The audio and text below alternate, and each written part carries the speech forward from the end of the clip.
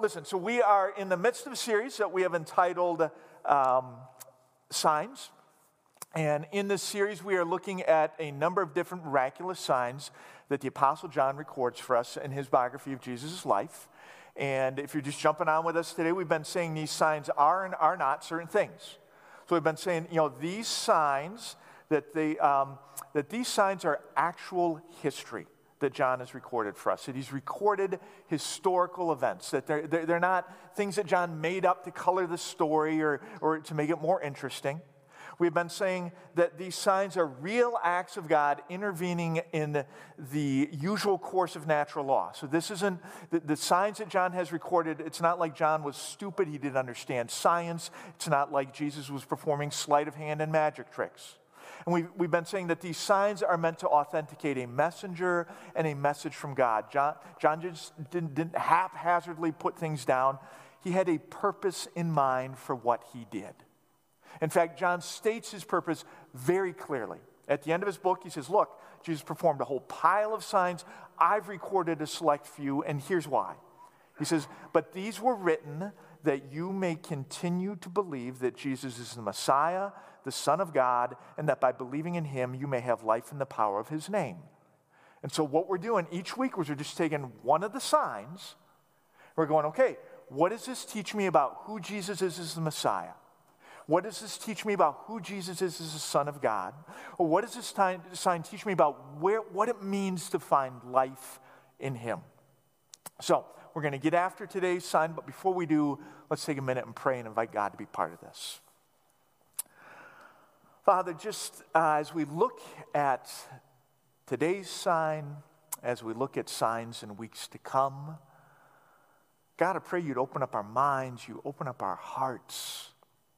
Help us just to catch a fresh vision of who Jesus is, especially if in the midst of our lives right now, there's a way that we need to see him more clearly. Father, I want to pray for some of the kids in our church today. Father, for Elsa Kowski as she fell and broke her leg Friday. God, I just pray for the appointment she's going to have this week, that there wouldn't be any surgery needed, that they can cast this up, and that's all the misery she has to deal with this summer. Father, we just pray for Michaela Grifka, and if she has had a fall, and just thank you they were able to glue that up. We pray that that would heal, that there wouldn't be any kind of scars. Father, I want to pray for Olivia, just for Maria Fickles, for her granddaughter and the surgery that she had this week, for your hand of healing on her and on her body.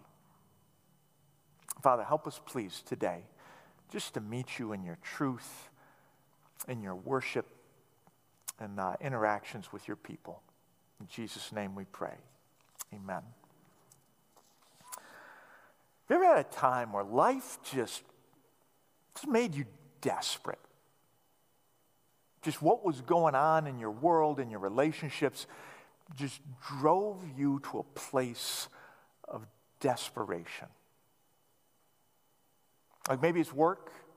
In this season with COVID, everybody's working at home, and it's harder like to have a division between the two. And I've been talking to people that are just working more and more hours, and they're afraid to say no because like they're watching everybody else's job go away, and it's like, I just got to keep doing this, and they're just like, I can't keep up anymore. Or maybe it's your kid. They've just gone off the rails, and it doesn't matter what you say, it doesn't matter what you do. You can't get them back on track again. I've talked to some of our students who are like, okay, this whole online learning thing, this does not work for me. I don't know, I can't wrap my brain around what they're telling me to do, and I'm failing these classes. Maybe your marriage is swirling the drain. Like guys, she seemed so pretty and she seemed so sweet when we got married, and now she uses a broom as an alternate form of transportation. Amen? Nobody took the bait either. In first service, nobody took the bait on that. I thought for sure I'd get you to take the bait. No. All right? Or like ladies, you're like, hey, thank you. All right. Ladies, you're like, he seems so competent and so kind when we got married, and he lives under a bridge. I don't know what his problem is. Some kind of troll, be it a relationship, be it your health, be it your finances, be it something you're trying to overcome in your world. If you just ever had that place where life has made you desperate. See, if you can relate to that, you can relate to the individual who John is going to kind of introduce us to in this second miracle that he records for us. John picks up again with this next miracle in chapter 4, verse 46, and he writes this. He says, so he being Jesus, he came again to Cana in Galilee, where he had made the water wine. And at Capernaum, there was an official whose son was ill. When he heard that Jesus had come from Judea to Galilee, he went and begged him to come down and heal his son, for he is at the point of death. Now, Jesus' first miracle, is in Cana, chapter 2. John picks up again with this next miracle deep into chapter 4, and a lot's happened. Jesus has been busy. Jesus has been to Jerusalem. He's turning over tables. He's fighting with the religious leaders. He's got Nicodemus sneaking to see him in the middle of the night. He's developed a Samaritan following. And in Capernaum, he's performed a pile of miracles. Again, John doesn't record every one. This is the second one that he records. It's not the second one that Jesus performs altogether. And so while Jesus is in Capernaum, he's cast out a bunch of demons. He's healed a whole pile of sick people. But now he's back in Cana.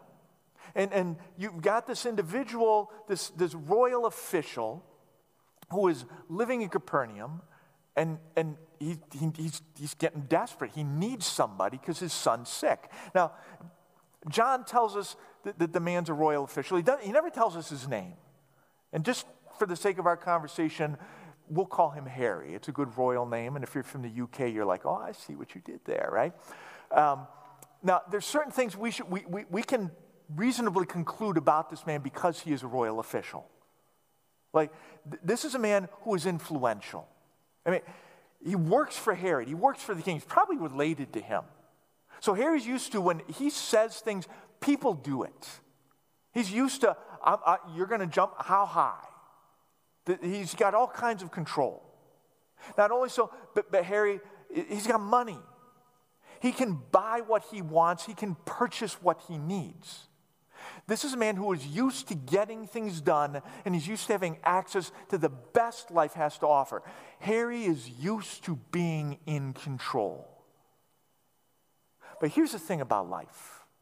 From time to time, life has a nasty habit of reminding us that control it's just an illusion. And one of the ways that life loves to drive this point, life just loves to drive this point home by driving people to a place where they are desperate.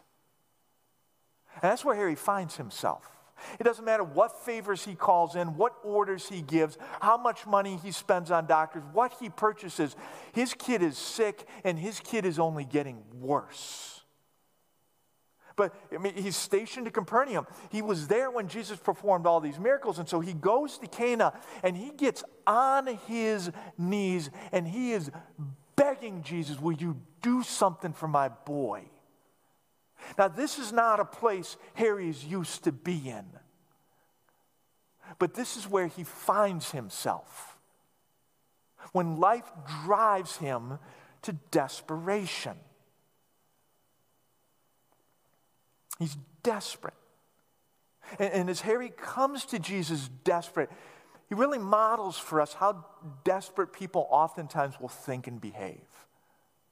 So Harry's here now because he's done everything he knows how to do. He's tried everything he knows how to try. None of it's worked. And so as a last resort, he'll come to Jesus. And if Harry's honest, he's only there because he thinks Jesus might have something that he wants. He's not going to see Jesus for Jesus. He's going to see Jesus to get what he wants from Jesus.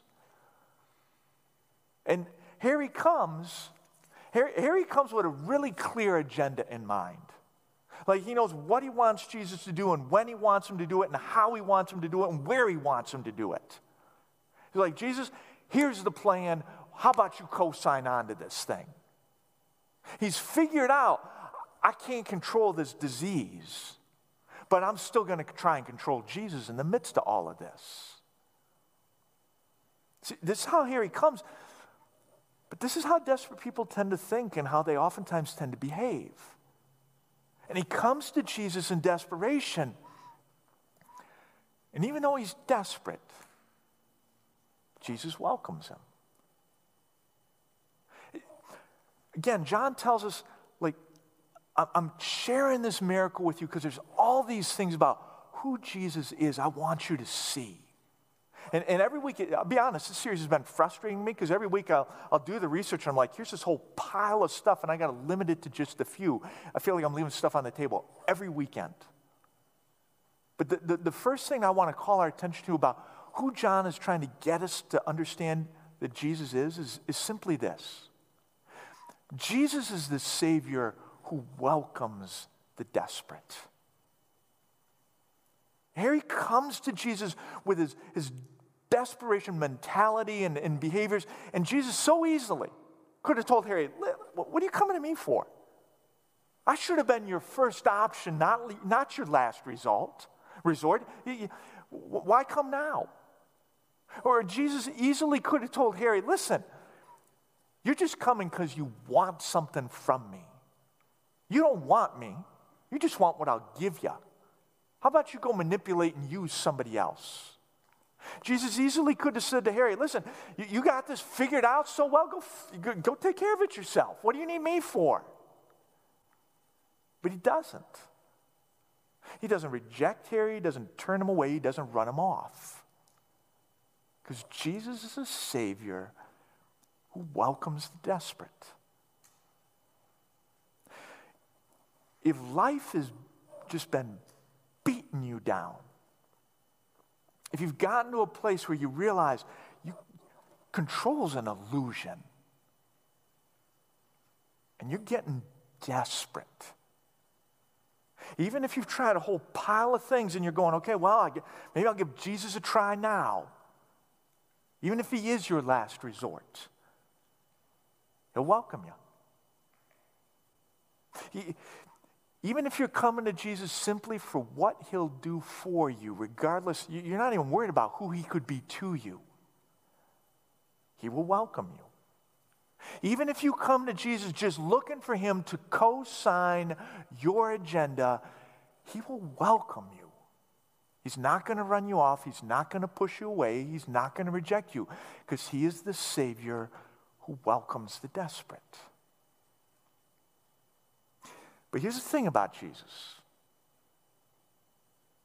Jesus won't leave you that way. I'll just warn you up front. If you come, he will welcome you just as you are. There's nothing you're going to do to make him love you more. There's nothing you're going to do to make him love you less. But he loves you too much to leave you the way you are. And he will try and move you towards change. Because he knows. Your desperation mindset, it's no good for you. It's no good for your relationship with him. And that's exactly what we see him do next with Harry. Harry comes all desperate.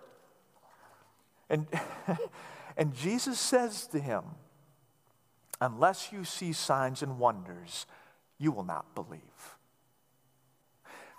Jesus is getting confrontational here. He's like, Harry, unless you get a miracle the way you want a miracle, you won't believe. Jesus is shining a spotlight on the fact that Jesus is Harry's last resort, that Harry just wants something from him, that Harry is coming just to, with his agenda in mind, getting Jesus, come on, just do what I want. And here's the thing. While we have no way of knowing for sure what tone Jesus spoke these words in, I suspect that he spoke them in grief and in hope. See, when I come to Jesus in my desperation, and I'm coming to him as my last resort, and I'm coming just because I want something from him, and I'm coming looking for him to co-sign on to what my plan is, I really believe that grieves him. Because I know if somebody came to me that way, once I got beneath the surface emotion of anger and really dug down to what's behind that, it'd be grief. I think Jesus utters these words in grief, but I think he utters them in hope as well. That he has hope that he can bring Harry from where he's at to where he needs to be. And we see Jesus try this. Jesus confronts Harry, and Harry comes back with, "Sir," a little more respect, "come down before my child dies." Harry doubles down on his agenda here. I mean, I don't blame him. His kid is dying. But where Jesus goes next, it's designed to try and help Harry see something completely different about who Jesus is. Jesus says to him, "Go. Your son will live." Now, this isn't what Harry signed up for. Harry left Capernaum, traveled 20 miles to Cana to get Jesus, to gather him up and bring him. You're going to come to the house. You're going to go into his room. You're going to lay your hands on him like I saw you do with all those other people, and you're going to make my kid well. That's the plan, Jesus. And Jesus says, "No, you go. I'll stay. You go. Your kid will be fine." I think Jesus is trying to change how Harry sees him. See, for sure, Jesus is the Savior who welcomes the desperate. But I think Jesus is trying to get Harry to see that he is also the sovereign God who calls us to follow. He is the Savior who will welcome desperate people just as they are, but he is also the sovereign God who will call us to lay down our will and our lives and follow him wherever he will lead.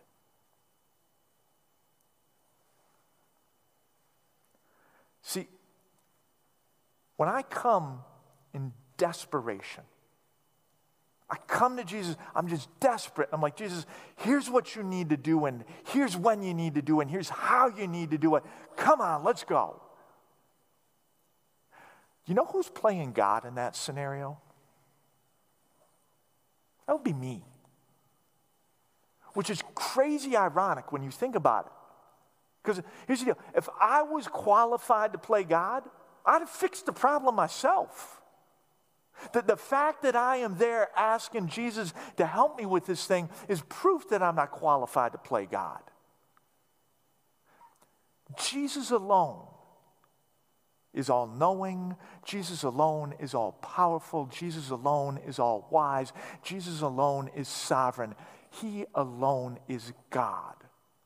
And he is calling me to surrender to him my will and my life and follow wherever he might lead. So when Jesus says to Harry, "Go, your son will live," he's confronting Harry with a defining moment. Will Harry trust that Jesus is wiser than he is? Will Harry trust that Jesus' plan is better than his? Will Harry hand control of his life to Jesus? See, we got to ask ourselves, when we're desperate and we come to Jesus going, "Hey, this is what I want you to do, and where and how and when," and when Jesus says no, how do we respond to that? Like, I've got it all figured out for him. I just need him to co-sign and get it done, and he won't do it my way. How do I respond? Like, do I get angry? And with each successive request, I just get more and more aggressive? Or do I get bitter? I'm like, if Jesus really cared, he'd like do what I asked him to do, and he isn't doing what I asked him to do, so he must not care, and so I'm not talking to him anymore. Or I decide, he must not exist. If God existed, he'd answered my prayer. He hasn't answered my prayer. I'm going to walk away from faith altogether. See, when everything in life is lining up, when all the ducks are in a row, faith is easy. But that's not faith. Faith is taking Jesus at his word, even when he doesn't do what I want him to. Faith is surrendering my will and my life to him and leading wherever he's going to follow, even if he's not doing what I've asked him to do. See, that's what faith looks like. When we say, hey, Jesus, this is the way it should go, and he says no, how do we respond? Now, I love how Harry responds. I absolutely love it. Jesus says, go, your son will live. And John tells us, Harry believed the word that Jesus spoke to him and went on his way. Now, this is interesting. This word we have translated here is believe. This word gets used 3 times in our passage.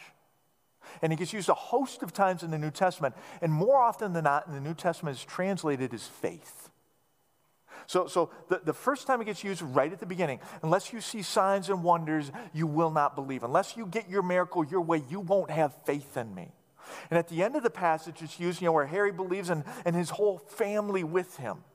So Harry's story of faith creates a story of faith for his family. But here in the middle, Harry believes the word that Jesus spoke to him. He has faith, the kind of faith that Jesus mourned absent in his life at the beginning. Harry finds it here in the middle, and then Harry shows us what faith looks like lived out in somebody's life. Jesus confronts Harry with this defining moment, and Harry believes him and goes on his way. Harry gets to a place where he realizes, I can't control the illness, I can't control Jesus either. So instead of trying to control him, I'm going to trust him. I'm going to take him at his word. I'm going to take this thing that I'm struggling with, I'm going to put it in his hands, and I'm going to say, not my will, your will be done. It's like the old hymn says, my Jesus, as thou wilt, O may thy will be done.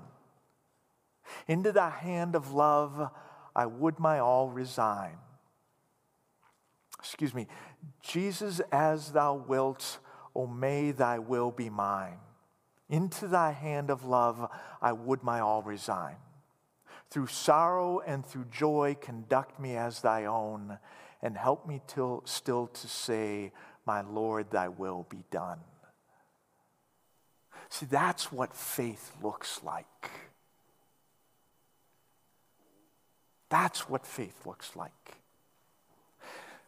Something beautiful can be born in a person when that's what faith becomes. All of a sudden, we can get to this place where we're desperate, but the desperation is nuanced differently. We become desperate not for what Jesus can do for me, but for who he can be to me.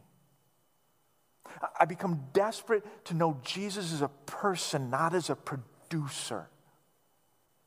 I get to this place where I want him simply for who he is, not what he's going to give me. See, the kind of life, the kind of genuine life that John is trying to get us to understand that Jesus came to bring, that kind of life isn't found in all my circumstances turning out the way that I want them to. That kind of life is found in becoming desperate for Jesus, simply for who he is. So John's story, it continues. As it does, there's one more aspect of who Jesus is that I want to call our attention to. John says, as he, and this is Harry, as he was going down, his servants met him and told him that his son was living. So he asked them the hour that he began to mend, and they said to him, yesterday at the 7th hour, the fever left him. So the day before, Harry's in Cana at 1 p.m. Jesus says, go, your son's going to live. And 20 miles later at 1 p.m. in Capernaum, his son is healed. And Jesus is trying to get Harry to see that Jesus, he is not constrained the way that we are by things like time and space and matter. That Jesus was fully present at 1 p.m. in all of his power right there in Cana with Harry. And at the same time, Jesus is fully present in all of his power with his son in Capernaum. And that as Harry is making this trip from Cana to Capernaum, he's traveling 20 miles from one city to the next. That as Harry is on that road, as he's between offered prayer and answered prayer, between bent knees and raised hands, between help me, Lord, and thank you, Lord, that Jesus is fully present in all of his power with him. See, the last thing that I think John is trying to get us to see is that Jesus is the ever-present Savior and God. If you're in a place of desperation, if you find yourself between Cana and Galilee, between supplication and celebration, between tears of fear and tears of joy, Jesus is present with you, fully present in all of his power, right here and now in that place. So John's story, it ends like this. The Father knew that was the hour Jesus had said to him, your son will live. And he himself believed, and all his household with him. See, Harry found faith, that he finds genuine faith. He starts lacking faith. Along the way, he finds genuine faith, and his faith becomes the thing that helps his family find faith.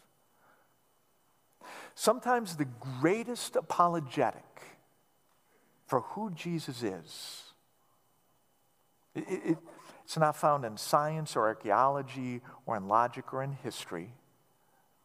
It's found in the story that you can tell of who Jesus has been to you and what he has done in your life. That was the case for Harry. So as we finish, I want to ask you, how do you need to see Jesus? For where you are at personally today, do you need to see Jesus as a Savior who welcomes the desperate? With what's going on in your world, you just find yourself barely holding on. Control's walked out the door, and you are just desperate. And you're coming to Jesus as a last resort, and you just want something from him, and you're like, hey, I don't care what you're preaching about. Jesus, sign here on the dotted line. Do you need to see that desperation and all, he is welcoming you? Or today, is God calling you to something deeper and richer? Today, is he saying to you, hey, lay down your will. Lay down your life. Follow me wherever I would leave you. You need to see Jesus as the sovereign God who is calling you to follow. Or today, do you just need to know you're not alone? As you are in between Cana and Capernaum, you just need to grab onto the fact that Jesus, in all of his power, he is fully present with you in what you are facing. And for you, there's one of these ways you need to see Jesus. We're going to pray before we move on and worship. I would just invite you, just silently in your heart, just to cry out to him and ask him to give you a vision that helps you fully see him that way. Because that's just some of the reasons that John wrote this miracle down for us, so that we'd see who Jesus is, what it means to have life in him. Let's pray. Father, some of us today, we are just so desperate.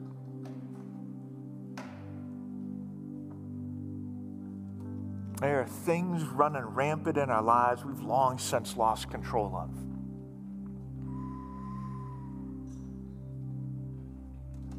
And we're just coming to you, trusting that you're going to welcome us just as we are. Help us to see you are the Savior who welcomes the desperate. Some of us, we are sensing you're calling us to something deeper. Give us grace to lay down our will. Give us grace to lay down our lives, to follow wherever you're going to lead, to trust you, even if you're not doing it the way we think it should be done and the way we want it to be done. Some of us, we just, in the middle of all this, we just feel alone.